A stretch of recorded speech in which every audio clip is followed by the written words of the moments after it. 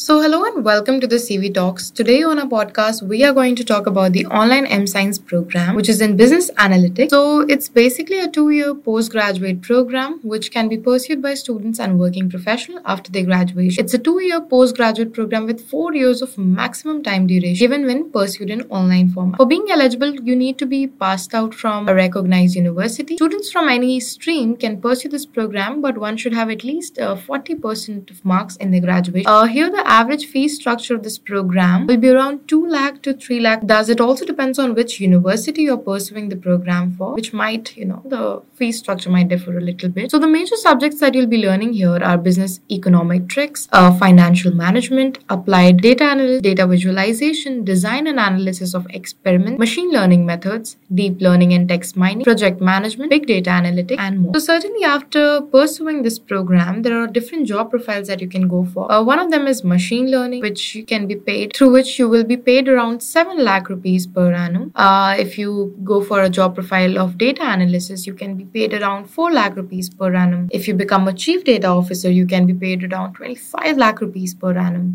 If you get into project management roles, you can get around 14 lakh rupees per annum.